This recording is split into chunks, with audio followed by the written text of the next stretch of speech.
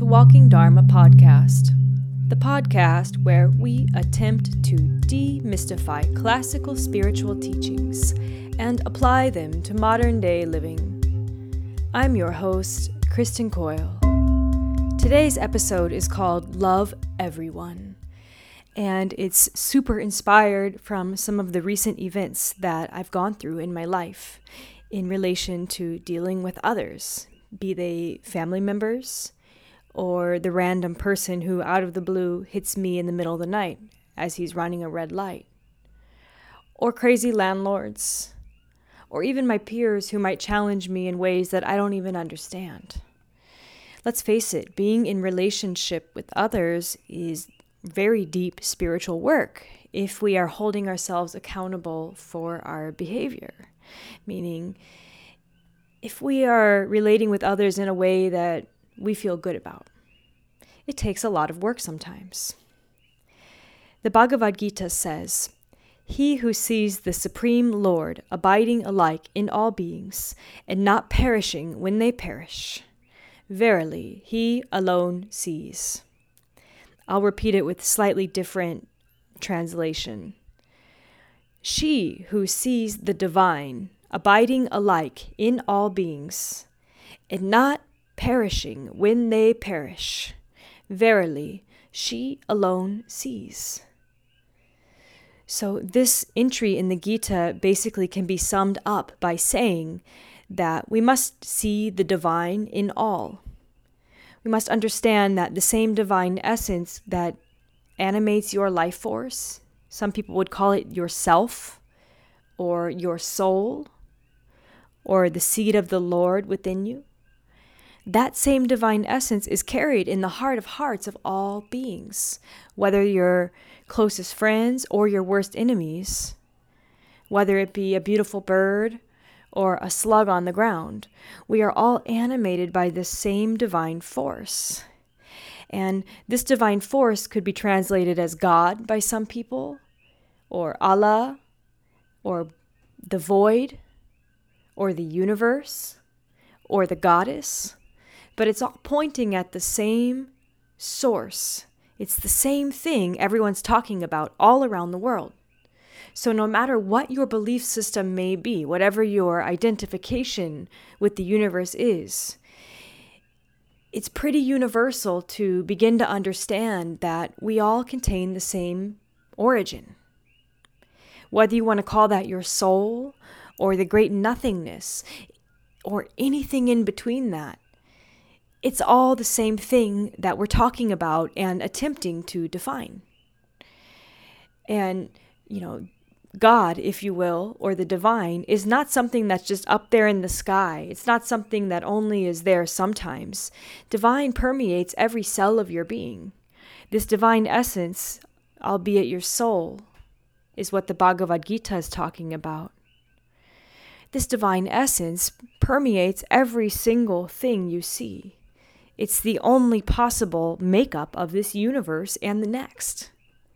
So when the Gita says, "He who sees the Supreme Lord abiding alike in all beings," is saying those who have integrated the idea that we always must look at someone's divinity and inherent goodness,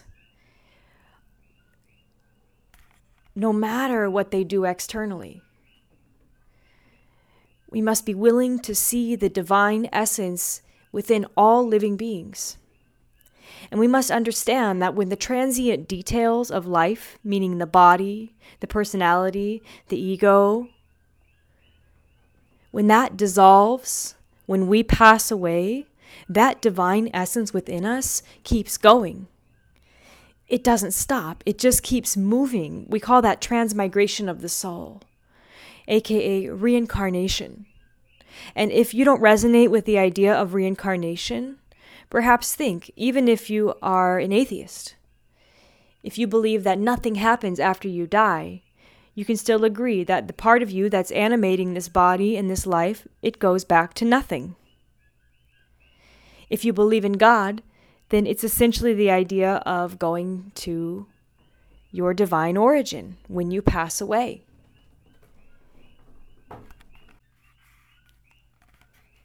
Our willingness to see the divine in all is, in a way, the foundation to kind of build your house of loving everyone. And loving everyone doesn't mean that everyone has to be your best friend. Loving everyone means you maintain reverence for their essence, for their life force, despite what they do or don't do externally. It doesn't mean you necessarily stay right next to people who cause destruction in your life, but it means that no matter what action you must take in your ability or relating to others, you can base it around love rather than letting hatred or resentment filter into how you experience others. So the Bhagavad Gita says, "He who sees the divine abiding alike in all beings and not perishing when they perish," meaning that when you die, that spark of spirit within you moves on. "Verily, he alone sees," meaning that once you finally acknowledge that there's a part of every living being that cannot be killed, was never born, and never dies, suddenly you get one step closer to understanding the ultimate reality. And the ultimate reality is that we are a divine being that happens to be embodied. And if we begin to look at everyone around us as that divine being that happens to be in a body, suddenly we can find more forgiveness for whatever human experience they are having. Suddenly we become a little bit more capable of opening our heart towards someone who might usually really trigger us or stir anger or sadness within us, or even repulsion. So our willingness to see the divine in all means despite external differences, despite belief systems, despite people's faults, somehow we can still find the internal strength to have a little or a lot of love for that person. And I was contemplating this idea. What does it really mean to love everyone? Or what does it take for us to love everyone, even those who challenge us and potentially might do things to hurt us? And this is my number one answer, was internal strength. It takes so much willpower sometimes to not create destruction because of our reactions that we are having. For example, last Saturday, my boyfriend and I were driving home from my friend's house, and someone ran a red light and hit us going about 35 miles per hour. He hit the rear driver's door. And someone said actually that a second earlier he might have killed me or at least hospitalized me. And this person admitted he ran the light at the time. And although I was irritated at him, he apologized profusely. And so I gave him a hug. And I told him, I know this is a hard situation. It's okay. Please don't ever run a red light again. A couple days go by. I'm feeling all right about it all. I know that insurance will help me out. But then I found out that he lied to insurance and said that he had a green light, even though at the scene he had admitted it. And the very first thing I went to was rage. It paralyzed me. I had to call off work. I had to stare at the ceiling for half a day and try to contemplate where all this was coming from. And I think that's kind of the first step, is to contemplate, where does this triggered response come from within me? If someone else is doing something that invokes rage within me, where is that rage coming from? Is it from their action? Or is it from a reaction that I've programmed into myself, that when someone gives me, X external stimulus, I respond with Y behavior? And so it's all about deconditioning our old triggers so that they no longer take hold on us. So with this person that lied about hitting us, it took me a good couple days, but finally I began to think of him with compassion. I began to think of how he must be worried about feeding his family, because that's what he told me that night, was that he was rushing for food and he doesn't know how he's going to feed his family.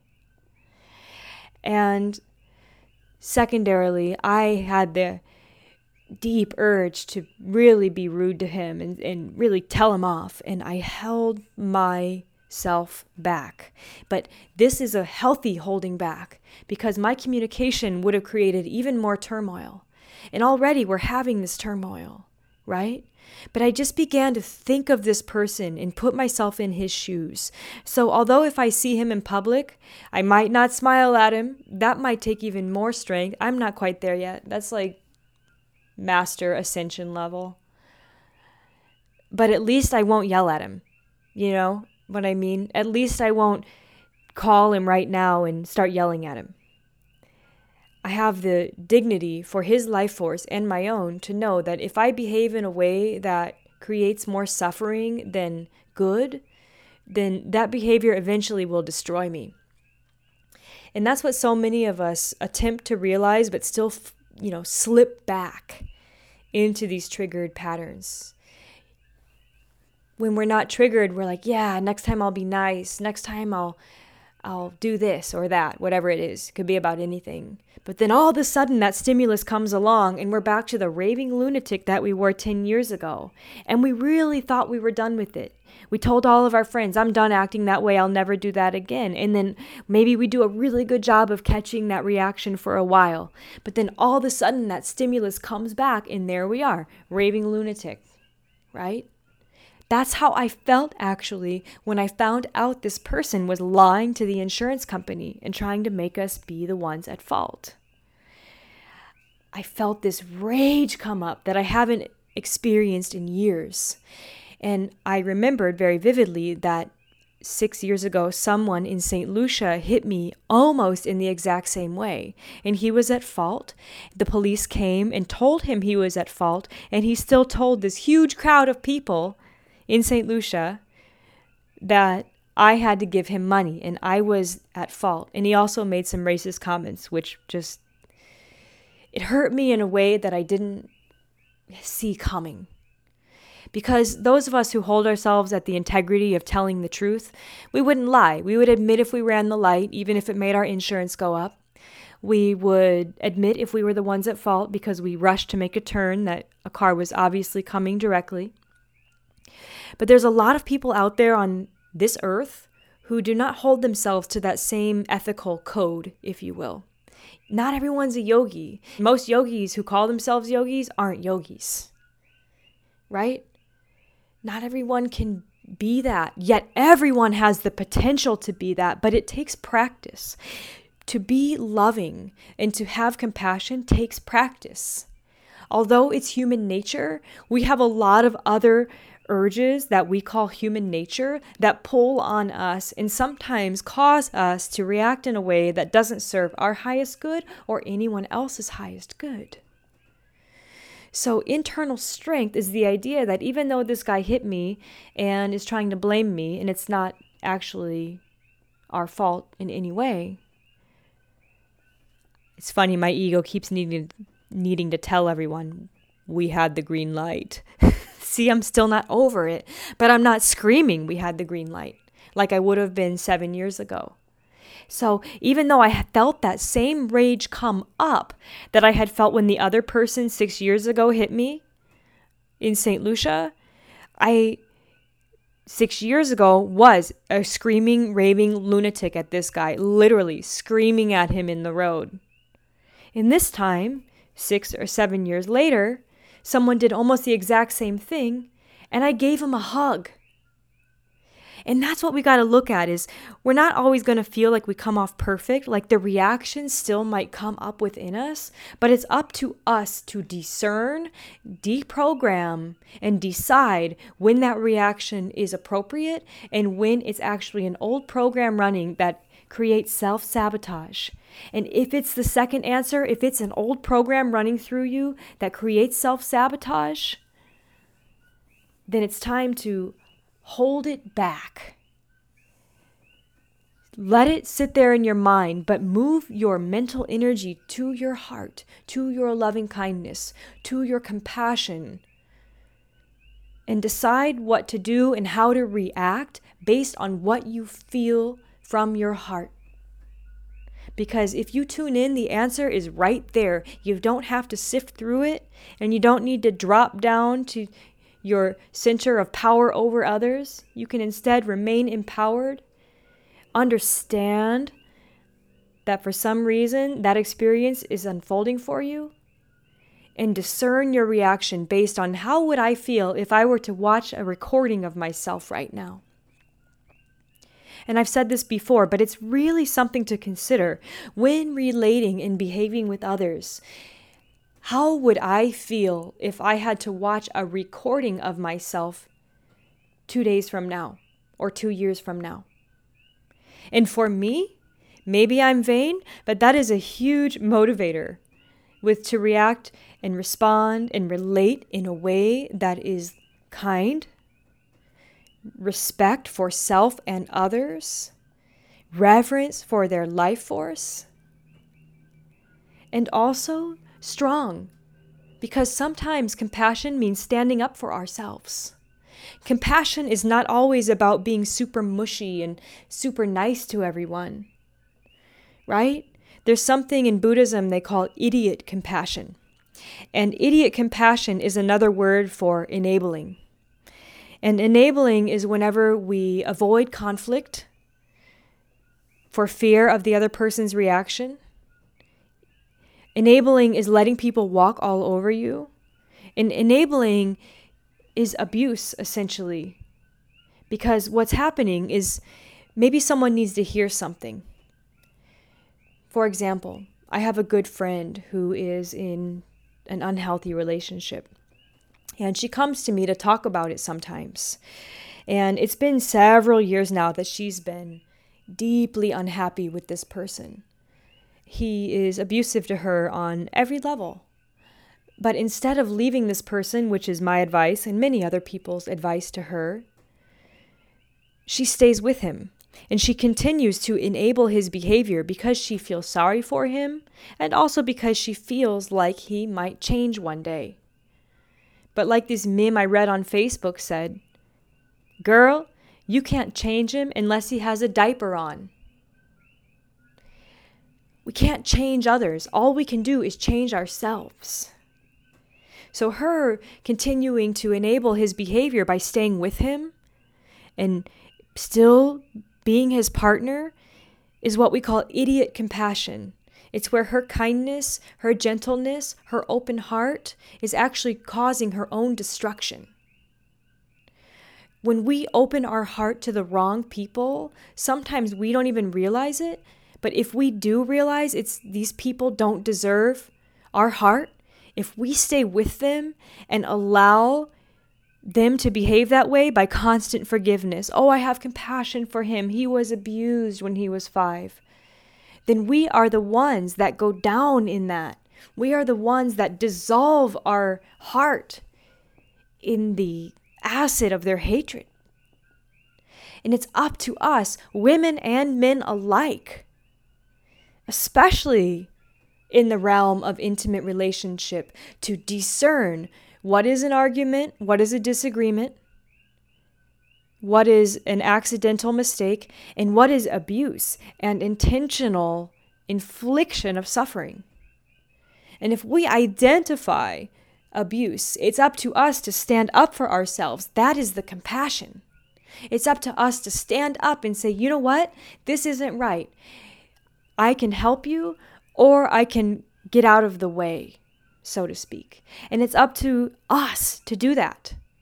And this doesn't just apply to intimate relationships. This can apply to any relationship. Family members who walk all over us, for example. There's a point where we have to stop ourselves and say, am I enabling this person to continue their own self-destruction by their negative behavior?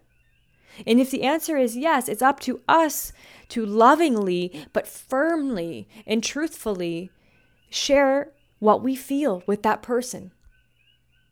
How that person's response cannot be controlled. So maybe the person will hear us. Maybe they'll receive us and say, wow, thank you for pointing that out to me. I really am going to look at myself there. That's compassion. Whereas maybe someone walks all over us over and over for years, and we keep saying, oh, love you. It's okay. I understand. then we are essentially enabling them to walk all over us even more. And if someone walks all over one of us, they probably do that to everyone in their life. So idiot compassion is basically us being afraid to come off harsh or to come off in the wrong way, because we are what? We are egotistical. We are attached sometimes. But true compassion, although sometimes, most of the time, it entails kindness and tenderness and mercy and our ability to put ourselves in others' shoes. Idiot compassion is where the person's behavior does not warrant tenderness, compassion, and mercy. It warrants a firm standing up for oneself, or perhaps boundaries. Sometimes all we need to do is actually set boundaries, and then things can change. I remember one time years ago, I was in the library using the internet. That's how many years ago. I didn't have an iPhone. And I was in the library using the internet. I mean, 1905, right? But I'm there typing away an email, and this gentleman next to me, whom I was not attracted to at all, kind of poked at me a couple times in the ribs and said, "Hey, hey." And I was super fiery already about something. And I turned and looked at him and I said, "What?"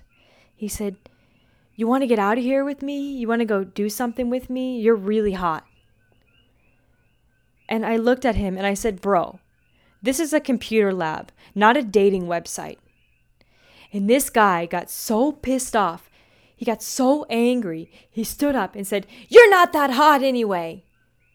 And a couple of other things that I won't say on the podcast because this is a clean show. And he stormed out of the computer lab, and everyone in the computer lab unanimously, maybe there were 10 of us, maybe 15, we all started laughing. And at face value, it seems harsh what I said. But for me, I felt so accosted by this person. He had crossed one of my hard boundaries that I stood up for him. In my heart, I thought, wow, this must have taken a lot for this guy to ask me that. But at the same time, wow, so I can't even come to the library and type an email without having someone hit on me. So for me, I felt the need to stand up for myself and to defend my personal space, because it's one thing to ask someone, it's another thing to poke them in the ribs, right? Especially a stranger. That's just something for me. I won't allow that to go by me without standing up for myself.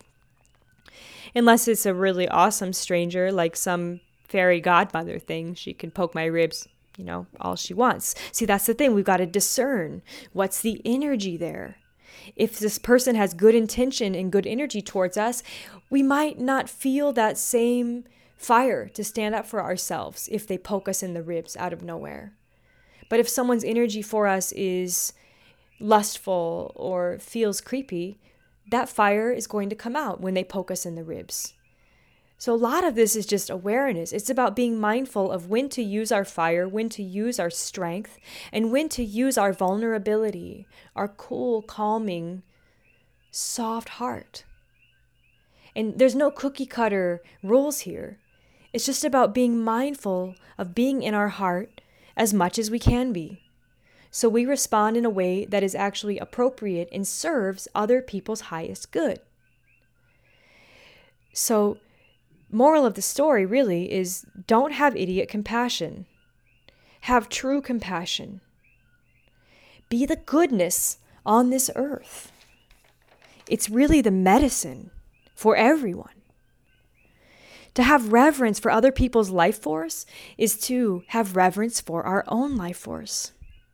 If we are willing to put everything in perspective of compassion and loving kindness, and also not fall into the pitfall of enabling others in unhealthy patterns, then suddenly we can love everyone.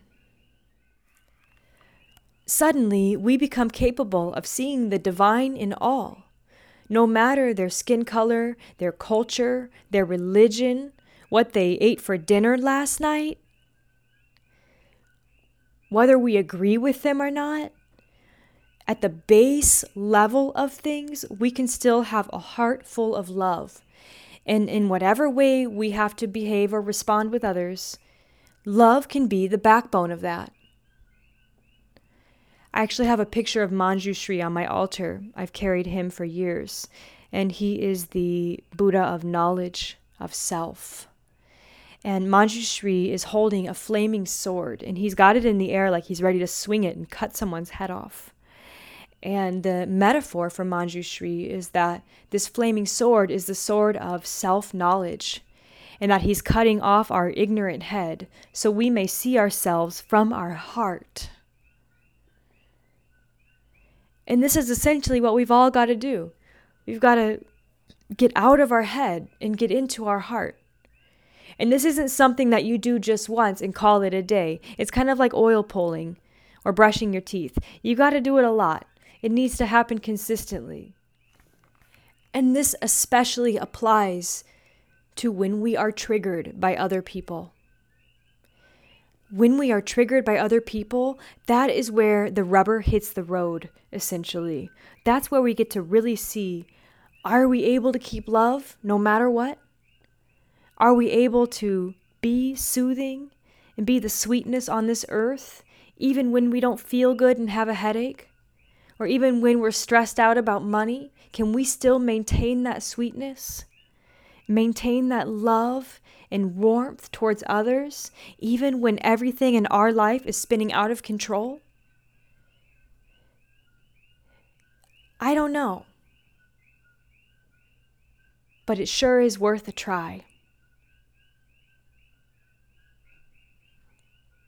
Be the love you wish to see in this world.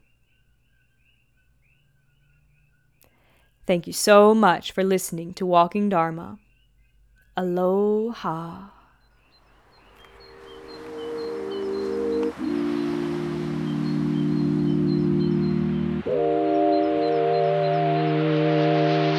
What's that sound? It's the waves.